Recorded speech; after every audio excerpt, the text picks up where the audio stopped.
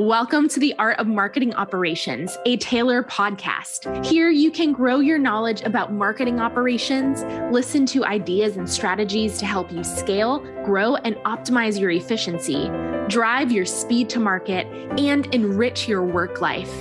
Let's get to it. Welcome to the Art of Marketing Operations, a Taylor podcast. I'm Glenn Bottomley, and today my guest is Alyssa Nixon, Vertical Marketing and Operations Manager at Siemens, a technology company focused on combining the real and the digital worlds to empower customers to transform their industries and markets to then transform the everyday for billions of people. Thanks for joining us today, Alyssa. Thanks for having me, Glenn. Happy to be here. Well, I am so happy that you're here. And I know that one of the things when we chatted before that you are passionate about is that marketers knowing how to effectively utilize a go-to-market strategy by using an integrated marketing mix. So help us out here. What's the beginning steps to start that process? Yeah, well, definitely strategy is very important. And so I think the beginning of the strategy, bringing everybody together, the right subject matter experts paired with the right communications experts is going to be really key to your success. But then also creating some form of foundation there. And so foundation, I mean, within the strategy, you want to make sure that you have a key visual, a key message, but also that you're taking a look at the business or the solution or whatever you need to sell as a whole, because what some people, I guess, get confused with is the difference between marketing and advertising and communications, but they really all kind of have to work together if you want a successful outcome. And so bringing all the right people in the room at the same time to kind of workshop a good strategy is probably the beginning stage of that. I love that. Dig into that a little bit further. And let's focus in on, say, communication side with sort of traditional marketing. So how do you do it? Where do you start? And what's been your experience on the best way to do that? Yeah, so definitely how you can navigate the difference is on the marketing side of things, whenever you're kind of looking at a business and the growth of the business and where you need to be selling, you have to do a lot of upfront work called discovery, where you're essentially kind of doing a lot of research on the competitors. What are the competitors even advertising or marketing in? But also looking at the different shares, the market shares that your product or solution could hold. And then also looking up even at a higher scale, what region you would typically need to sell in as well. So kind of establishing your parameters is a big part of the marketing side.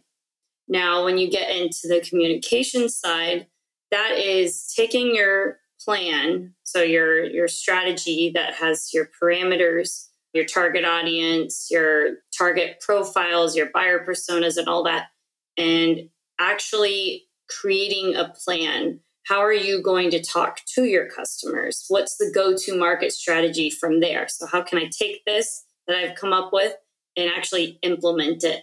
And that's when somebody in communications can really come in and create a good plan. And that's where the integrated marketing mix also comes into play, where you're taking your current assets that you have. Maybe it's like a white paper or even an industry article that gave you the market analysis, the intelligence there. And then the communications person is going to be really key in diving deeper into the marketing data, but then kind of translating it for a different type of audience, somebody that's maybe not so technical, and they can put it out into different channels and really create a full circle campaign. Yeah, and to your point, it may be someone who's not technical, or to your point, if it was a technology product that you were marketing to someone very technical, obviously customizing to what you're saying is not only customizing to the buyer, but to the geography, to the type of product they're using. Mm-hmm. And it feels like what I'm hearing you say is just the importance of deeply understanding your buyer, what motivates them, what is the way in which they communicate, the type of language that they use, their level of technical sophistication or understanding, and utilizing and leveraging that, whether you are introducing a product or some product service or something, to create this sort of integrated approach with the customer or their buyer always at the center. Yeah? Yep. Mm-hmm.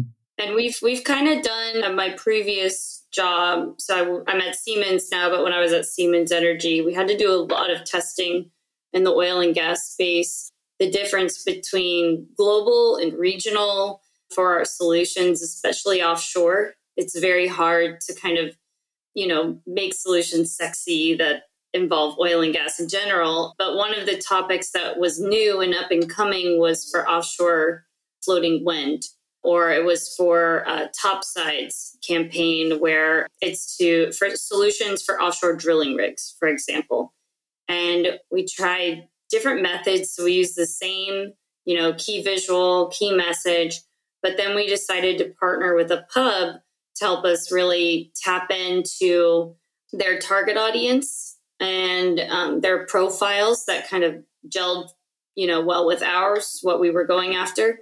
And so we did a global approach with the campaign. And then we also did a really targeted approach, targeting Norway specifically, to kind of see the difference in traction and always, making sure to tie in what a call to action with that. So everything was kind of driving to the same place. We were just using simply different regions. And sure enough, we found out that one particular solution got way better traction, just going straight through Norway, versus globally. So it really depends on what your goal is. Do you want to do an inbound campaign or do you want to do more demand gen? Sometimes you have to start with inbound to go demand gen as well. Yeah. So in a sense, you're almost doing A/B testing, but at a country level. Yes. Mm-hmm. Right? You're literally testing one market versus another, as opposed to necessarily one campaign versus another, which I'm sure you do too. But this is, in a sense, it's almost like I'm testing this country and the acceptance of a product or service in that country and testing it against this other geographic region or country. Yeah? Mm-hmm. To really find this sweet spot, and then it lets us know also, what activities were going on too, even during the time period. So you can go even deeper when you're doing the testing to kind of see what that looks like. You can look within the regions of Norway, but we won't get into all of that. Yeah, because I can definitely envision what you're describing, because Norway might have, pockets of, this might be an area that's more advanced. This might be an area that's less advanced. But the amalgam of all of that might generate, hey, this country is going to perform better, with this product than this other country, because it's the makeup or the composition of all of the various sub-markets inside that country. Yeah. Mm-hmm. Mm-hmm. So what's been your experience then in terms of timing? Because I would think that it's one thing to test off one country versus another. It's another to hit it at the right time when acceptance could be high, or there's a technology shift or a market shift or a competitive shift. So how do you sort of bring timing and overlay timing on top of your marketing operations functions? Yeah, so I think definitely timing is everything. And that includes, what events are going on. Do you have any good stories that you can talk about? And are customers willing to come on air and talk about those great success stories too? But then also, is the location of the event that has all this traction, is it actually a good location? Are a lot of customers going to want to go to this location? So all of those are going to be really key, I think. And it doesn't even have to be like a full-blown conference. Sometimes, like what I've done before is I hosted just a press event. We had, at my previous job, we had locally a place called the DigiHub, and we host customers there pretty regularly. But we were launching a new solution that was pretty, it was game-changing. And so much that we could even, we pre-programmed everyone's emails that was involved in the press, so that whenever they showed up, and actually experienced the demonstration, they got a notification right away. But we did a lot of things up until that point, like actually submitting for award shows locally. And then we had our site ready to go. We had a campaign that was running. We had a geo-targeted campaign running in the Texas area. And we actually won, or we were up for nominations for some of the awards. And some of the pubs that were supporting the awards were actually already invited to this press event. And that was just, I think, by luck, actually. We got really lucky with the timing of everything. But yeah, making sure that, there's a lot of activity happening in that area so you can kind of build off the momentum and stay relevant. But then also you want to make sure the right people are in the room too, or that you're targeting the right profiles, because I think you could still miss the mark if you're not going after, your parameters still. Mm-hmm. In pubs, you mean publications? Publications, yes. Yeah, right. So the importance of bringing in media, news channels, that angle of it to promote and cross promote and, drive further promotion, because exactly, it's an interesting description of a go-to-market communication strategy. And I'm be curious about your point of view on this, because when you think about the importance of the integrated marketing strategy, you've got, as you just mentioned a moment ago, you're loading in all the email addresses. You've got, both the digital side, et cetera. But how do you bring in sort of the physical marketing?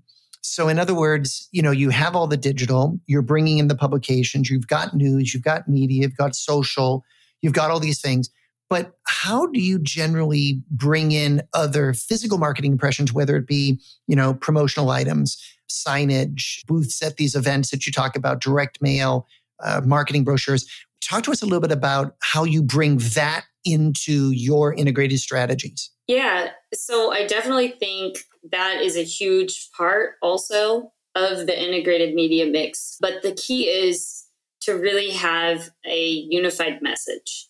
And that's kind of how you really tie everything together. That's why I always lead with, you need a key visual, a key message.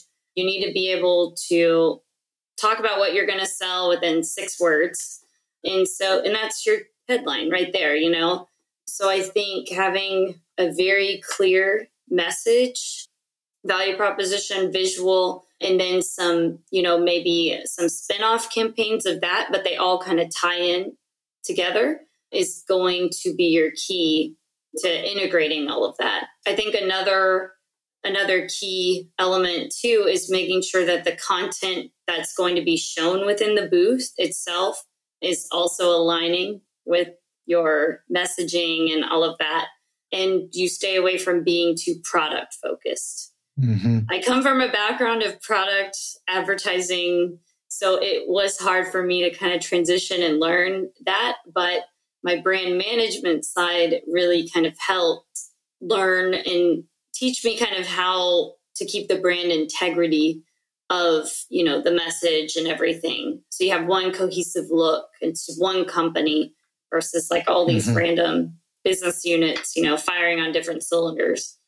Yeah. My experience also is that when companies do this really, really well, it just feels natural. It feels like everything just flows. I was doing some brand research the other day into Tesla, the electric vehicle company. And one of the things that is all over all of their documentation, marketing brochures, even in their public filings, is this notion about how Tesla is helping to accelerate the world's transition to sustainable energy.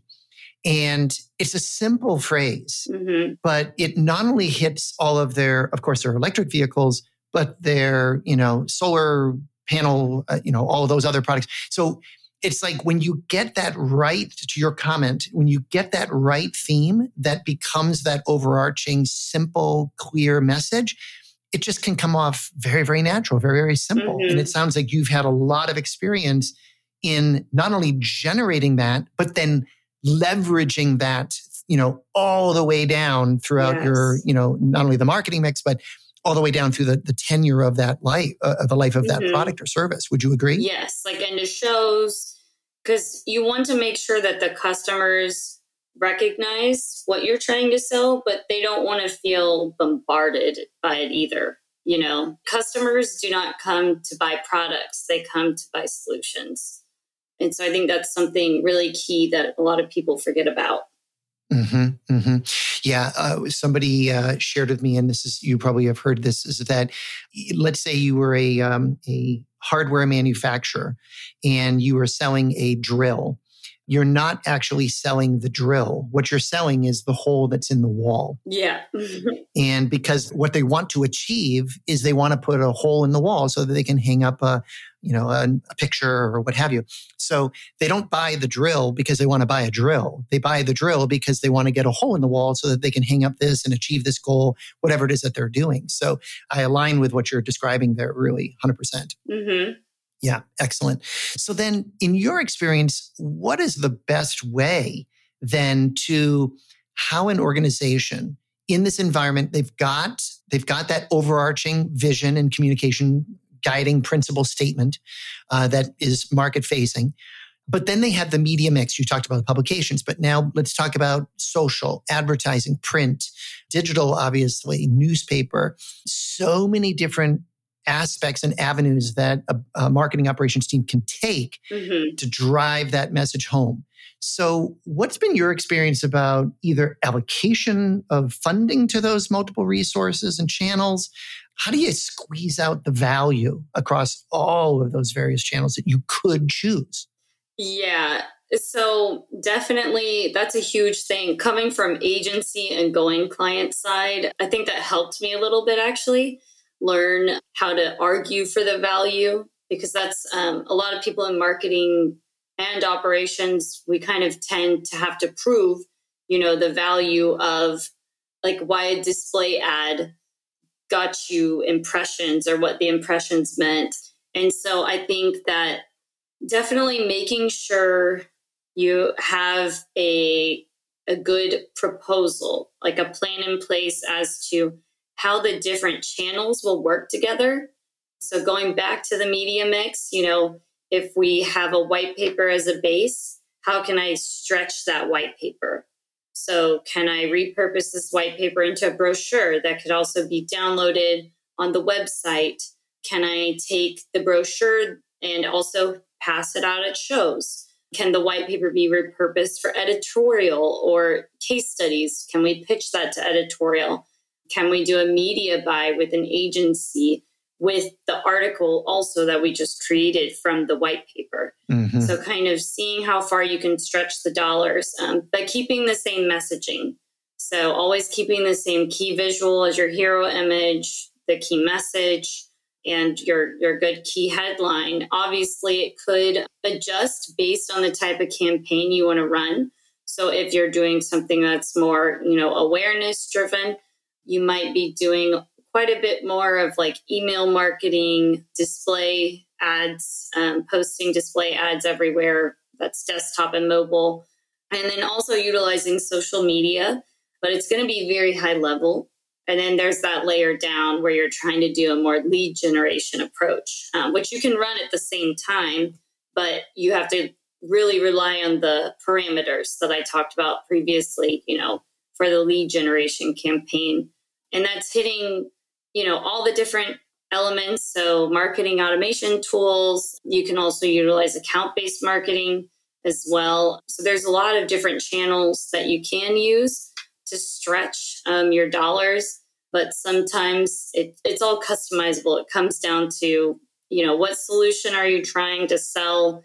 And does it need to be, awareness or more demand gen, lead generation focused? Yeah, in this implied in what you were just describing is attribution as well, and like you said, the ROI of your efforts. Because if you create some content piece and then you can wring that out and use it in 4 different locations or elements of it, this is going to go over on this video, or that's going to go on YouTube, or this is on LinkedIn, or this is going over here, or I'm going to use this at a trade show giveaway. Those great, you're doing the work once, and the longer term value is really helping you throughout the process. But then what I also kind of gleaned from what you were describing is that actually becomes a very interesting way of, because each one of those have a different contribution. You might not know what it is, but it'll have a different contribution to a conversion, because LinkedIn might have an extremely top of funnel type of impact to your marketing mix.